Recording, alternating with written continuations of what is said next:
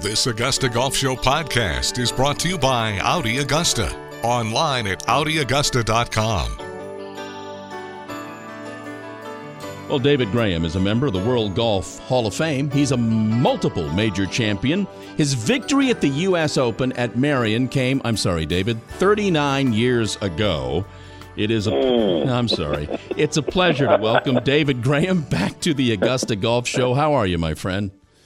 Good morning, John. I'm just fine, thank you. We're finally getting some cool weather here in Texas. We've been over 100 degrees for about a month, so it's finally cooling down so I can get to play some golf. Speaking of playing, well, let me ask you this. We have not spoken on the show since before the pandemic hit. How have you been? Right. You didn't get sick? Nobody got sick?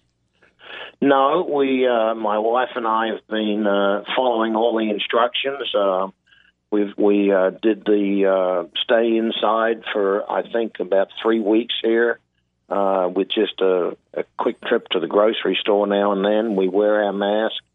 The country club that I'm a member at is practicing very safe distancing and being very cautious with only one person on a cart, etc., and special distancing at lunch and stuff like that. And the members are all adhering to the rules, which is good. So far, so good. We haven't had too many cases in Dallas. Well, you saw Jack got sick, but then again, Jack has to have everything.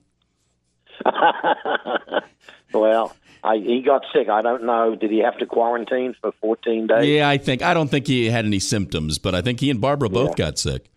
Yeah, I heard that. Yeah. Speaking of golf, so were the courses shut down in Texas for the most part?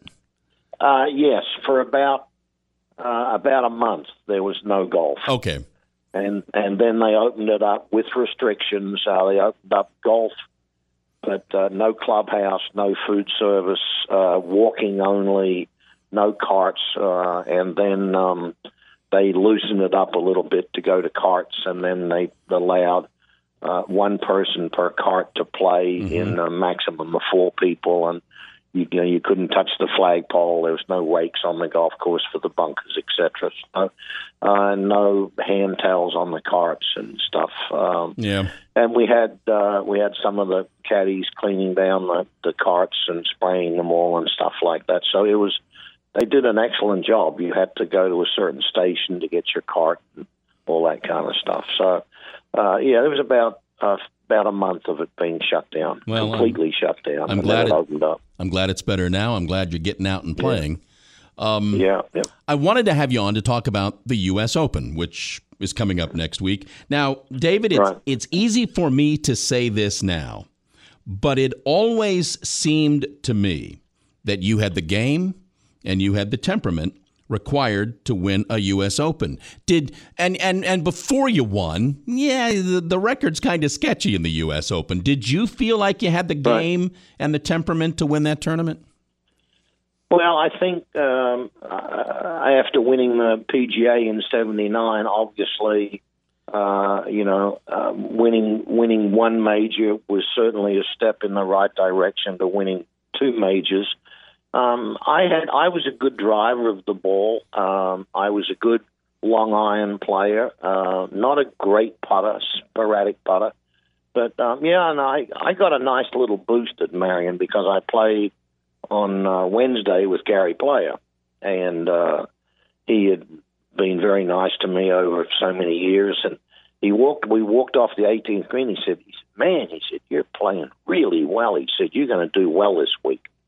And that was kind of a nice little start to the week. And then I think any major, if you get off to a good start and you get into the tournament and you get on the leaderboard quickly, I think that makes a huge difference, and that's what happened with me. And I liked that golf course. That golf course, I think, suited my game. And if you look at players like Curtis Strange, very straight, and it's ironic that you asked that question because, I think the best U.S. Open player would most likely be like Hale Irwin, who was just a great iron player, great driver, good putter, finished up winning 3 times. You got like Curtis Strange, had the game that fitted the U.S. Open, and obviously Jack and so forth. But there are a lot of players that I think, played like me that never won the Masters, but were much more suited to win a U.S. Open.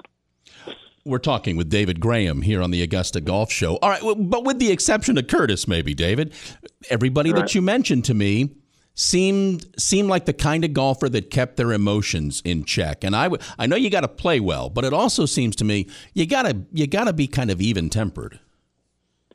Well, I think that's where I learned a lot of playing with Jack, because he was such a strategic player. Jack never hit driver when he practiced for 3 days hitting a 1-iron off the tee. He never changed his game plan unless it was Sunday and he was a little bit far back and needed to shoot a low score. But Jack always played the golf course to his skill. And I think a U.S. Open is a nerve-wracking experience because there's so much rough and they get the green so fast, and the clubs like Oakmont and Wingfoot, they don't want low scores, so they set it up extremely difficult. So you can't just always attack, or of course that's the old way. Now you got Dustin Johnson, he just attacks and wins by 20 strokes, for goodness sakes.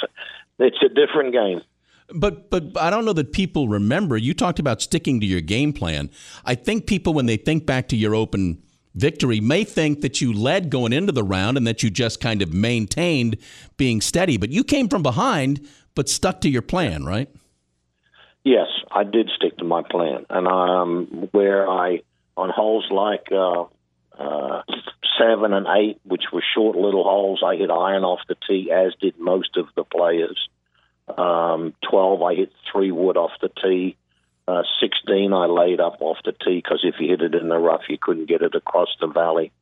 So you had to play strategic golf on that golf course because you were far better off 170 yards from the green on the fairway than you were 120 yards in the rough, because the greens were small and very firm, so you couldn't really stop the ball out of the rough. Through the years, how often have you been back to Merion? I've been back about 3. I went back for their 100th year. I went back for the U.S. Open in 13 when Justin Rose won, and spent most of my time reminiscing, sitting on the front patio. But did you ever go back? Nice. Did you ever go back and play? No, I have not gone. I think I went back and played once. And then I was there not long ago for the Bobby Jones celebration. I was the guest speaker, and it was a black tie dinner, which was very nice. But I think I've made my last trip there. Today, winning a U.S. Open, winning a major is career-changing. You were, as you mentioned, you were a major champion when you won the U.S. Open. Did winning that U.S. Open kind of change the trajectory of your career? Oh, I think it did. I think the one thing that changed was getting a 10-year exemption after winning the PGA, and then getting 5 years into the Masters and the British Open and everything. And once I got a 10-year exemption, it just made my life so much easier, because I had still, flown all over the world to play golf, back to Australia every year, twice a year, over to Japan, and played international golf. But then when I got my exemption, I could settle down more and concentrate on playing more on the U.S. Tour. So I think from that standpoint, it simplified my life. The U.S. Open, obviously, being the first Australian ever to do that, and getting the notoriety of being a U.S. Open champion certainly helped my career. Where's the trophy? My house. Prominently displayed? No, right now it's no. I don't. I put most of my stuff away. My wife doesn't like to clean it, which I don't blame her. She's been cleaning it for a lot of years, and it comes in a beautiful case. So my son has his eye on it, but I've told him he's going to have to wait a few years for that. Yeah. But no, I still have. I've still got it. How funny is that? I've got the Hall of Fame trophy on the mantle, And other than that, I really don't display any of my stuff anymore. It's funny. 1981, as you're holding up that trophy, winning the U.S. Open, there's going to come a time when you're just going to be tired of cleaning that trophy. Well, when I get tired of it, I'll find a more permanent place for it. I've done quite well with some of my stuff. I gave the archives at Marion my bullseye putter, yep. and then I gave them my U.S. Open set of irons, which they beautifully displayed in the dining room above the fireplace. And Oakland Hills was really nice. They made several of us honorary members at a beautiful dinner that they put on for us. And I decided that the PGA irons that I used when I won there, I had those put in a shadow box and gave them to Marion. And Jim Nance actually was the guy that got me started on that. He asked me just off the cuff one day, he said, "Where's that bullseye putter of yours?" And I said, "Oh, it's at home. It's in my umbrella stand with a," and he said, "Well, why don't you do something good with it and send it to Marion where it'll be safe?" I said, "Well, that's a good idea." So I sent it up there to John Capers. Well, good for Hello Friends. That was nice of him.